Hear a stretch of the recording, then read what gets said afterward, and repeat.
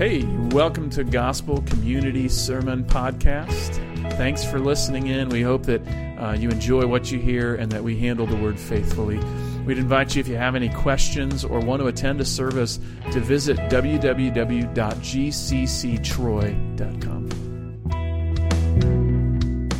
Maybe you've heard the term before. It's kind of going around right now, but they're called ex-evangelicals. Not to explain it too much, but an evangelical that no longer claims his evangelical heritage would define himself as an ex-evangelical. It kind of goes hand in hand with this kind of movement to kind of deconstruct Christianity. We've seen a lot of this happen. We've seen a number of kind of high-profile servants and pastors and worship leaders and whatnot kind of leave the evangelical movement and describe themselves as either no longer Christian or no longer evangelical. One of those a few years back was by the name of Marty Sampson. Marty Sampson was a worship leader for Hillsong, and he put this out on his Instagram a few years back. He said this, he said, "Time for some real talk. I'm genuinely losing my faith, and it doesn't bother me. Like, what bothers me now is nothing. I'm so happy now, so at peace with the world. It's crazy. This is a soapbox moment, so here I go. How many preachers fall? Many. No one talks about it. How many miracles happen? Not many, and no one talks about it. Why is the Bible full of contradictions? No one talks about it. How can God be love yet send 4 billion people to a place all because they don't believe? No one talks about it." In an ironic moment, when the writers of Christianity today reached out to the Hillsong group, they didn't want to talk about it, right? In fact, there's a kind of movement afoot here. And Marty Sampson's just one voice amongst a crowd of people that have kind of given themselves to this deconstruction of their faith. Curtis Vanderpool kind of defines it like this. He says, "Deconstruction is a popular term that refers to the practice of revisiting and rethinking long-held beliefs, specifically in the area of Christian faith." And there's been some work done by people like Richard Rohr. Richard Rohr defines that every person of faith comes through these processes of construction, deconstruction, and reconstruction, and we all kind of go through this process, as it were. But some of us never go through never get to the reconstruction phase. We build it up and we tear it down, and then we leave it there. But honestly, this morning, I don't think our concern is deconstruction so much as it is just boredom. So much as it is just distraction from the things that the Lord calls us to. Our temptation isn't some highly philosophical engagement with the ideas. Our temptation is just to be more enamored with the things of the world than with the things of Christ. Isn't that where most of us are? For us, the threats to vibrant faith are things like boredom and distraction. It's fitting that when Jesus talked about what faith was like in Matthew 13, he talked about what the kingdom of God was like in Matthew 13, and he lays out this parable, and he says, hey, the kingdom of heaven is like this farmer who goes out and sows seed. And 2 of these 4 different seeds that he talks about initially kind of spring up. One springs up, he says, with joy, and then because of persecution, they get choked out. The other springs up, and he says, because of the thorns and the thistles that grow around it, because of the cares and concerns of this world, it gets choked out and it never produces fruit. See, Jesus told us that there would be those who didn't make it to the finish line. Those that initially showed joy and hope in the faith, but then eventually abandoned it. And the question before us this morning is, how is it that true Christians press on? How are we to continue amidst the difficulty of a world pressing on our faith and the world beckoning us to different faiths? Now, I know, here's the truth this morning, right? Many of us here this morning are tired. We're weary.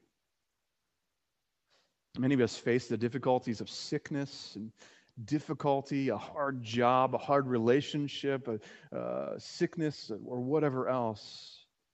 This morning, I want to take a few moments just to listen in to what the Lord has to say to us from Philippians chapter 3. How do we continue? How do we press on? And what does Paul give us to that end this morning? See, here's our big idea.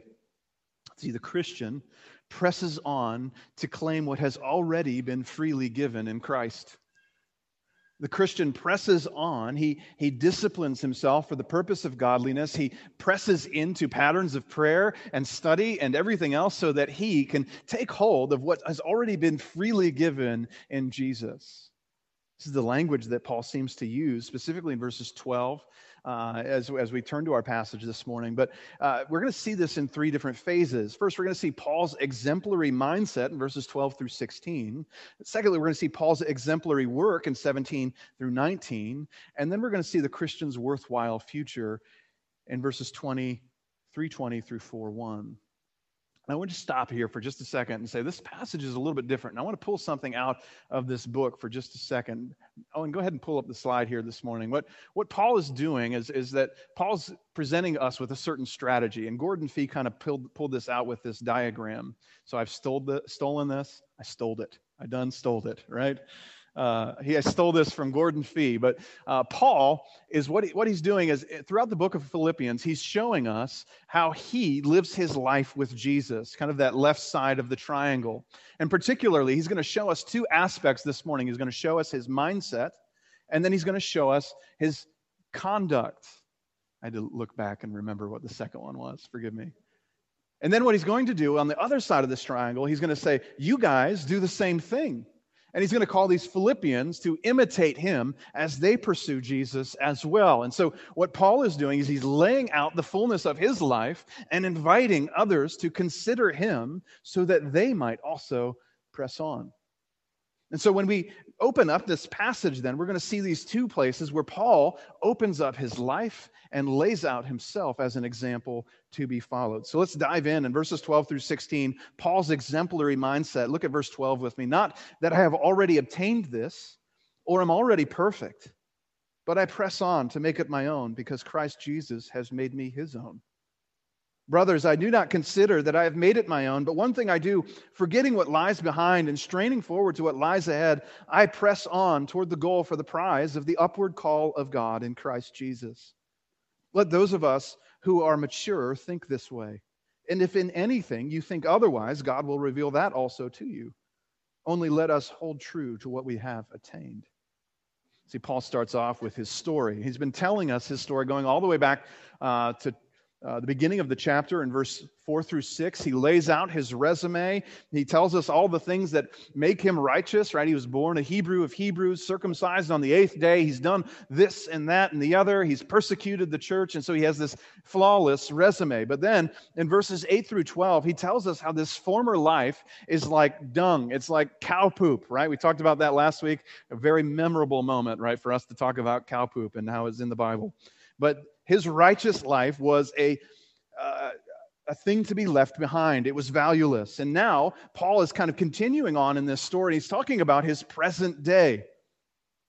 He wants to bring us into this analogy, right? He's saying we press on in verse 12. And then he repeats the phrase again in verse 14. He presses on. He's inviting us into the analogy of the athlete that even through difficulty and pain is pressing on to take hold of the prize, right? And Paul's inviting us into this. Notice that Paul hasn't attained anything yet. His resurrection hasn't been fully realized. So Paul presses on. He's already used that term, press on, way back in verse 6 about how he persecuted the church. And now he's using it here for us to realize that we need the diligence and discipline to press on in our faith. And so what he does is he gives us his example in verses 13 and 14. And what he does is he gives us two different things that he's done. He forgets and he presses. In verse 13, he describes his forgetting, right? Look at verse 13 with me. He says this, he says, brothers, I do not consider that I have made it my own, but one thing I do, forgetting what lies behind. He's highlighting this idea of forgetfulness of this former life. He's leaving behind his resume. He no longer clings to the self-righteousness that he so valued before. And by forgetting, Paul is merely saying that he doesn't value it any longer. It's not worth his effort and consideration. And these things no longer hold value for him. It's worth noting here this morning that some of us are tired and weary because we haven't forgotten our former life. We have 1 foot left in the life we left, and 1 foot left in the life that we have in heaven, our citizenship in heaven. And it is an equation for perfect misery. When we try to do worldly things and godly things and mash them together, it doesn't work. And if you're here this morning and you're weary and you're tired and you're worn out, that's warning light number 1. Have I left behind the former life that I claimed to have left behind in Christ? But he doesn't just leave behind. He doesn't just forget. He presses on. In verse 14 or verse 13, he says that again. He says, I press on toward the goal for the prize of the upward call of God. I strain forward in verse 13. So Paul presses. Verse 11, he kind of hinted at this in our last section yesterday. Look at what he says in verse 11, that by any means possible I may attain the resurrection from the dead. What Paul is pressing toward is not this ideal of Christian perfection. It's not this idea of just self-righteousness. In fact, that's the very thing he's left behind. What Paul is pressing forward to is the hope of resurrection. He presses to finish well. See, Paul's only assurance that he would be resurrected with Jesus is to continue on in this faith. It's to continue on in this hope of Jesus Christ, to eschew the former life and to put on this righteousness with Christ. That's his hope. And it's the only assurance of that true hope that he has. So I wonder sometimes if the Marty Sampsons of the world recognize that that hope is now null and void. That there is no hope of resurrection because they have left that claim. When we abandon the faith, we have no claim to resurrection any longer. And so Paul gives us his example in verses 13 and 14, and then he turns the corner to an exhortation in verse 15. Look at what he says. Let those of you who are mature, right, that's like one of the best way to manipulate people. Well, if you were mature, you would do that, right? We do that with our children all the time. If you were like an adult, you would do this, right? Paul's kind of tweaking them a little bit. For those who think like a mature person, think this way. And if in anything you think otherwise, God will reveal that also to you. Only let us hold true to what we have attained. Paul's exhortation is to think like him. Right? Let those of you who are mature think this way. Like the life that I just described about myself, I want you to think like that. And I'm not even sure that think is the right word here. You know, we had this word used previously in this epistle. It's been used in chapter 2, where we would have the mind of Christ. And Christ wasn't just filled with all of these intellectual realities. That's not what Paul is saying in Philippians chapter 2. He had an attitude that didn't consider equality with God a thing to be grasped, but made himself nothing and took on the form of a servant. See, we don't just put on thoughts and kind of right theologies and a mindset. No, what we've put on is an attitude that's in keeping with our hope that we have in Christ. See, Paul wants these Philippians to have a pressing posture, not just an intellectual vibrancy, but a pressing posture of service, of pressing forward into this hope of resurrection. He wants them to put on a sense of urgency and importance in their gospel-rooted living. See, the truth underneath this passage is that the faithful Christian life is spurred on by ideas. That we think and we interact with concepts, and that concept kind of sinks down into our heart and drives us and motivates our correct behaviors. See, Christians see kingdom importance in the smallest of actions. Ever think about this? We consider all of life to have the capability of holiness. And so Paul confronts a dear brother in Christ about who he eats with in Galatians chapter 2. And Paul writes things like 1 Corinthians chapter 10, where he says, whether you eat or drink or whatever you do all to the glory of God. See, to Paul and to us, all of life is important because all of life could be Godward. In our Christian worldview, our ideas about God and the world and ourselves, they affect every single second of our existence. Those ideas fill every action with either faith or disbelief. Every moment is either directed at God's purpose or stands as an act of rebellion. See, our ideas spur us on to action. Paul calls us then in that milieu to put on this way of thinking in verse 13. Let those of you who are mature think this way. He's going to provide the mental fuel in verses 20 and 21. He's going to give us this idea that would spur us on to this pressing on to this righteous behavior, this righteous mindset. See, I'm afraid that some of us have lost contact with that. We see the big moments as where our Christianity shows out. We see it in the fight in our marriage. We see it in the time we shared our faith with our coworkers. We see it in our moments of baptism, our public moments. We see it on Sunday mornings. We show up and we act righteous. But on a Monday afternoon at 2:35, when you're working on the TPS reports at the office, do you note that God can be glorified in you? Do you know that when you're cleaning the floor for the 15th time after your kids have spilled something, that God can be glorified in that yet again? Right?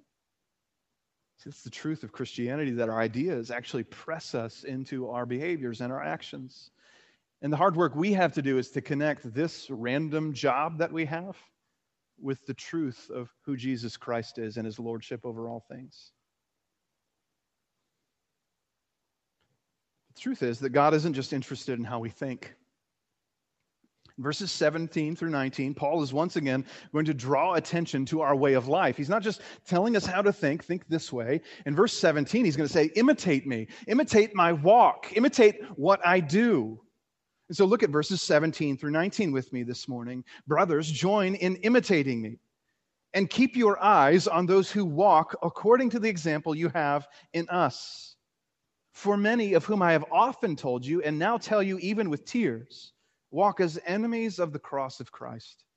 Their end is destruction, their God is their belly, and they glory in their shame with minds set on earthly things.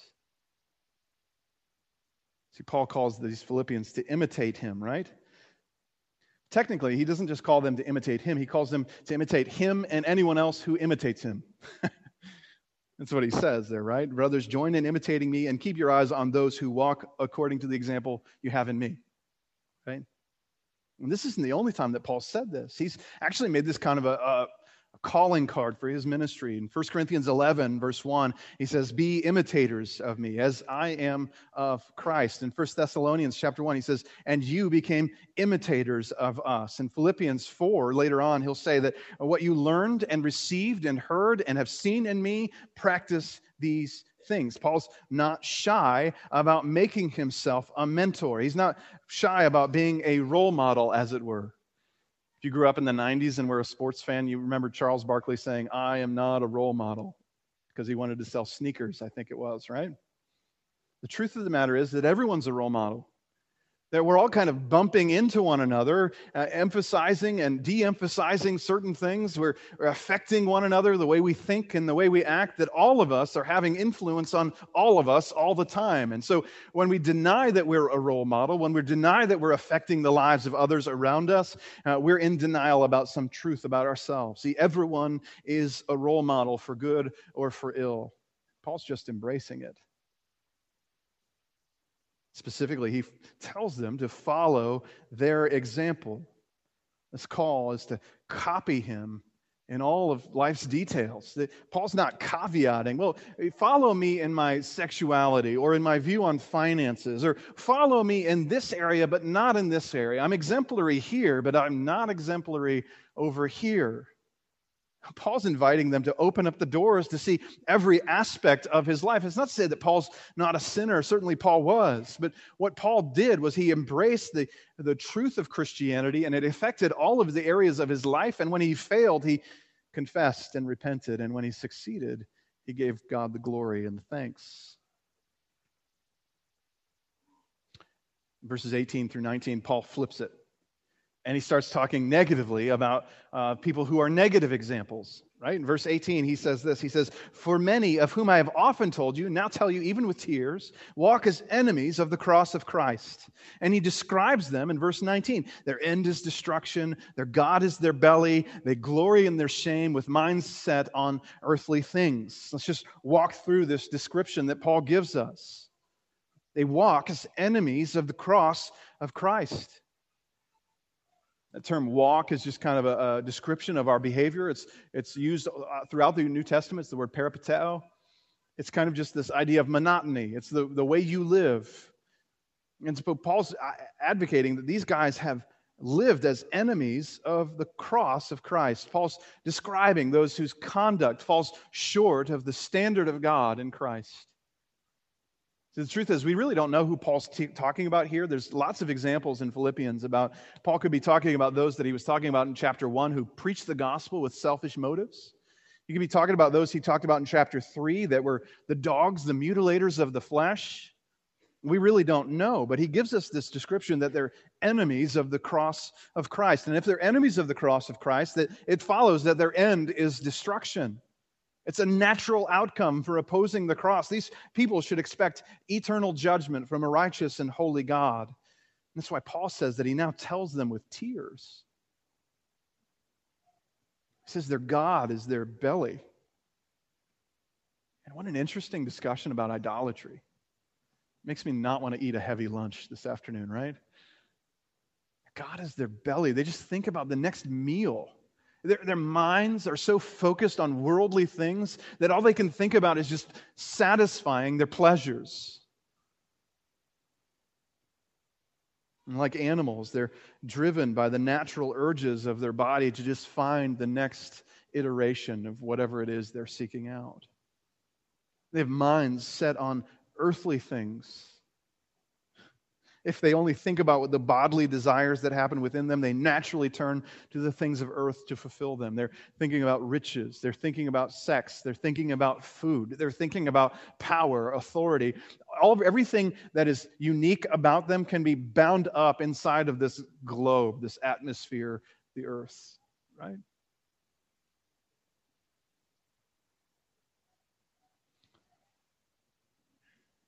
was thinking about this earlier this week, like Black Friday's happening this Friday, right?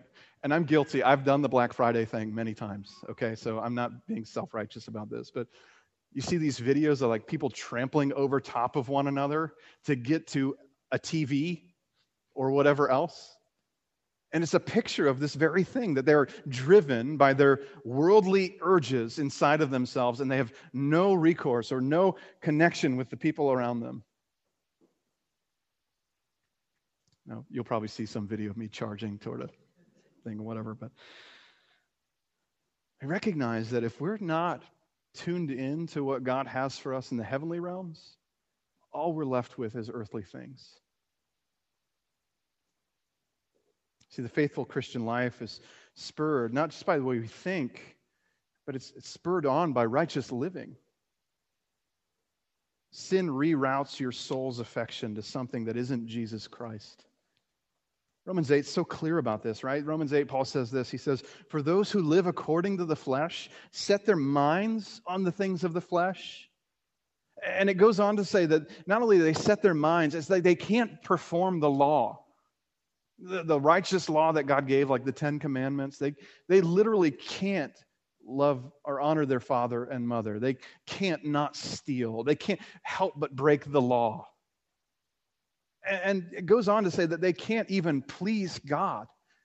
That when we were left in our sin, we were stuck in sinfulness to the degree that we couldn't actually perform anything righteous, anything honoring or pleasing to God.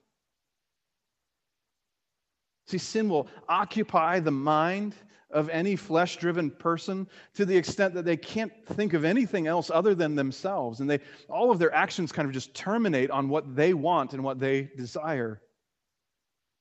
You ever see, like in the movies where, there's an action film happening, someone's out in the jungle, and one of the party gets stuck in quicksand? right? And it shows this person, he's got quicksand, and it's up to his ankles, and then it pans away, and the next scene, it's up to his neck. It just happens so quickly, right? That's what sin is for us. When sin takes hold of us, there's nothing we can do to escape it. The more we try to escape, the deeper we go into it. And what we really need is for someone outside of the sand, of the quicksand, to throw us a lifeline, as it were, to rescue us from our sinfulness. See, if we're to continue in faith, if we're to press on, we have to abandon our sinful habits. See, sin's goal is the abandonment of your faith. I love an author by the name of John Owen. And he wrote a book called The Mortification of Sin and the Believer. Actually, it's 400 words long, just the title. So it's true nerd content right there, right? But he says this. He says that sin's end in us is always our destruction. That the aim of sin in any particular temptation is not just that you would give in to that temptation, but that eventually you would give into it entirely. The aim of one dalliance in the image on the computer is not just the one dalliance. The aim is that you would be unfaithful to your wife to the fullest extent. The aim of one dalliance into this sin or that sin, one little lie, will grow into a life of deception, a life of abandonment of the faith. And he says this, he says, cease not a day from this work. Be killing sin, or it will be killing you. See, John Owen has this sense of if we're not constantly given to the death of sin in our life, we will be given over to patterns of unrighteousness and abandon our faith entirely. A continuing faith is a holy faith.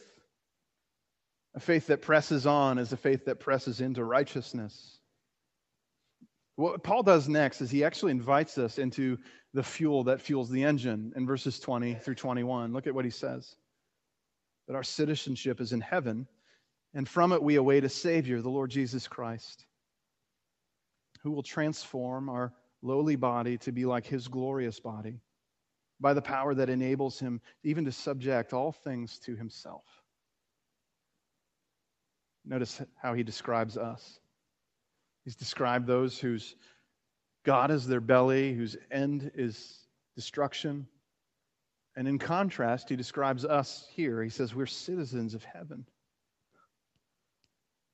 That would be really meaningful to these Philippian people, right? These were soldiers and kind of people who had been dedicated to their country to such an extent that when you talked about citizenship, it would get them fired up, right? And he's saying, hey, if you are in Christ, you're a citizen of heaven. You have a otherworldly priority. You aren't bound to any priority of the nations around you or of the people around you. You aren't bound to the priority of your family or of your father or mother or brother or sister. You are bound to the priority of God in heaven. That's what the gospel has done. It has reoriented us to be citizens of heaven.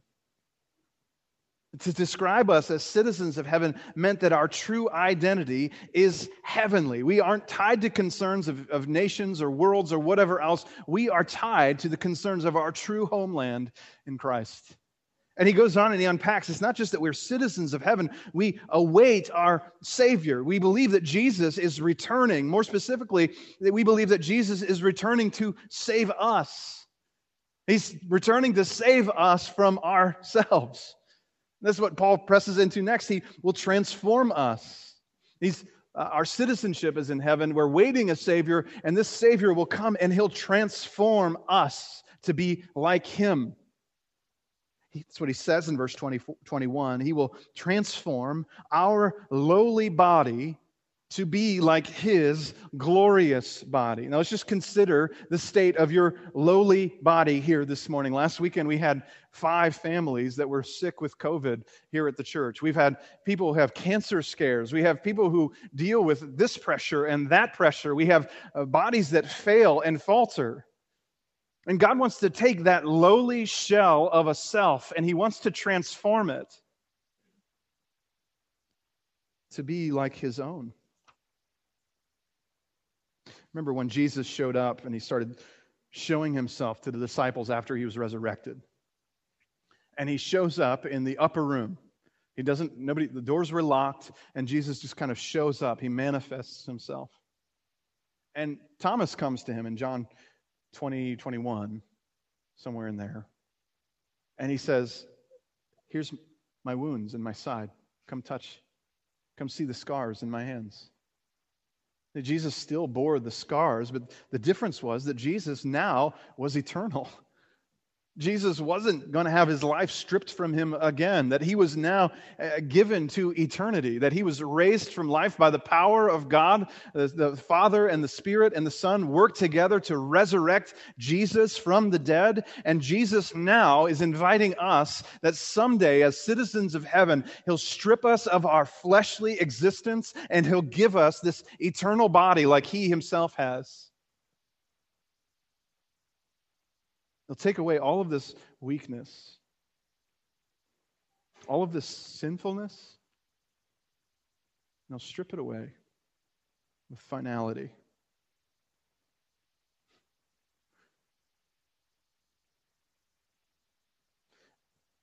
And I can't wait for this. You ever feel like that? You're just so weary, so tired of yourself. You think about what you did yesterday, the stupid thing you said to someone, the foolish way you interacted with your kid, the way you acted at work that was so selfish. And you just turn it over in your mind and you think about it and you think about it. And it's in that context that I just long for that part of me to be stripped away and be made new in Christ. Don't you?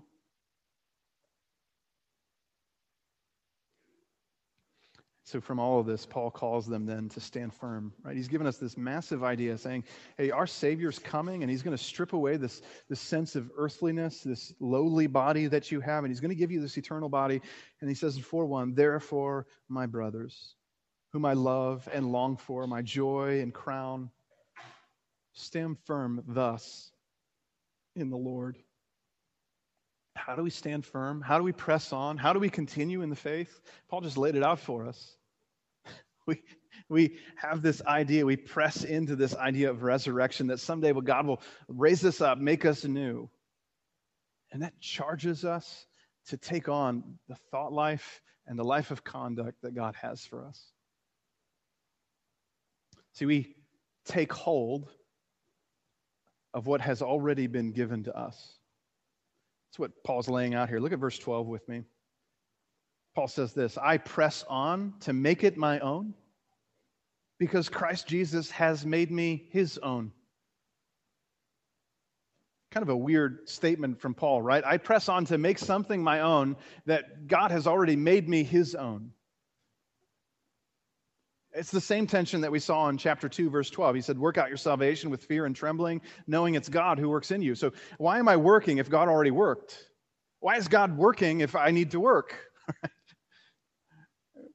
Paul's setting a conundrum in front of us. And what he's saying is that we are to press into discipline because we're purchased. We're to press into discipline. We're to train ourselves for the purpose of godliness. We're to be holy as he is holy. We're to do all of the verbs of the New Testament, right? You're to pray and to read and study and memorize and fellowship and evangelize and serve and worship and put off the former life and put on the new life in Christ. We're supposed to do all of those things specifically because we are purchased, right? Specifically, Paul says he does this to make this resurrection his own. That is to take hold of this thing, this concept that someday God will make him new in Christ. And the only assurance that he has that he'll be in Christ is that he continues to press on. Let's see, if we go back to our triangle slide here. Go ahead to the next slide there, Owen. It's not just that we put on a mindset and a conduct. It's that Jesus engages with us as Savior, that Jesus was going to be the one who came back and saved Paul and saved these Philippians and saves all those who have faith in Jesus. We're awaiting a Savior, like verse 21 has told us. And so we put on these practices because we know we have a great Savior in Jesus Christ. It's the truth of the gospel that revs the engine of our righteous conduct and our mindset that we're supposed to put on. It's the truth of our resurrection that actually prepares us to be more like Christ. And if you go about this life trying to just work up all of this and stir up this righteousness before God, you're going to fail time and time again. See, we are purchased. And in all of this talk of our work, we can lose sight that God has purchased for himself a people for his own possession. Paul says it in places like 1 Corinthians 6 when he's calling people to not sleep with a prostitute. He says, "You were bought with a price. Therefore, glorify God in your body." In Acts chapter 20, when he's trying to tell the Ephesian elders to shepherd the church of God, he says, "For God has purchased them with his own blood in Christ." In Titus chapter 2, verse 14, he says that he has purchased a people for his own possession, that they might perform works of righteousness. You and I were purchased for the purpose of righteous living on this earth. So press in. Christian, keep going in the faith. To stop going, to stop, to give up, to throw up our hands, or to kind of settle into an easy ho-hum Christian life is madness when we think about it. It's the madness of someone that is hanging on to a lifeline and then lets go. It's the madness of someone who's drowning and has thrown a life raft or a life preserver and won't swim to it. See, just like we talked about as we opened, our temptation, though, isn't to abandon the faith, but to just kind of shrug our shoulders at the faith. Say, meh. We become bored. We're tempted to compromise our stance. We're tempted to comfort ourselves in other ways. We're tempted to rest, but never restart. To just take a little me time. Think like that? I just need a season for myself. The problem is, if you take a season for yourself, you might never come back. Hey, listen, there's places for rest. There's places for good, biblical, faith-saturated rest. And the Bible speaks with abundant clarity about those things.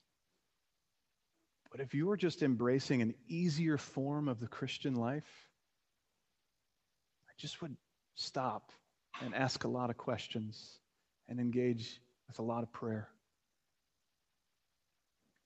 Listen, we come through a long 2 years here, haven't we? And what I see in our church and in other churches around us is I see just weariness. And I'm not here to bang you over the head and say, get back to it. Let's go. I'm here to say the gospel is too important for us to be lackadaisical. The gospel is too precious for us to be half-hearted. So, Christian, keep pressing. Lay hold of resurrection, your hope in resurrection. Lay hold of that every day. Press into fellowship with one another. Press into areas of service. Press into biblical study and prayer. Press into patterns of fasting and meditating on the Word, of Scripture memorization. Press in so that you might finish the race well and be assured of your participation in the resurrection of Jesus Christ. But if you want to fold your hands and you want to proverbially sit down on the couch, I'm just here to tell you, I don't know how much assurance you have. So don't let the cares and concerns of this world choke out your faith. Don't let the patterns of the pressures of the world on our faith allow us to just abandon the faith completely. But let's continually stir up the hope of Jesus' resurrection, that we might participate in it someday. Let's pray to that end. Lord, we ask that you would stir us up to continue to press on, that you would give us a passion to finish well, That you would allow us the energy, the mindset of devotion that would embrace a high calling in faith. Lord, I pray that you wouldn't allow us to be deceived to think that our lives don't matter. But for your kingdom, our lives matter greatly. I pray, Lord, that you would give us a sense of urgency in the gospel of Jesus. I pray this in Jesus' name. Amen. Hey, we're going to see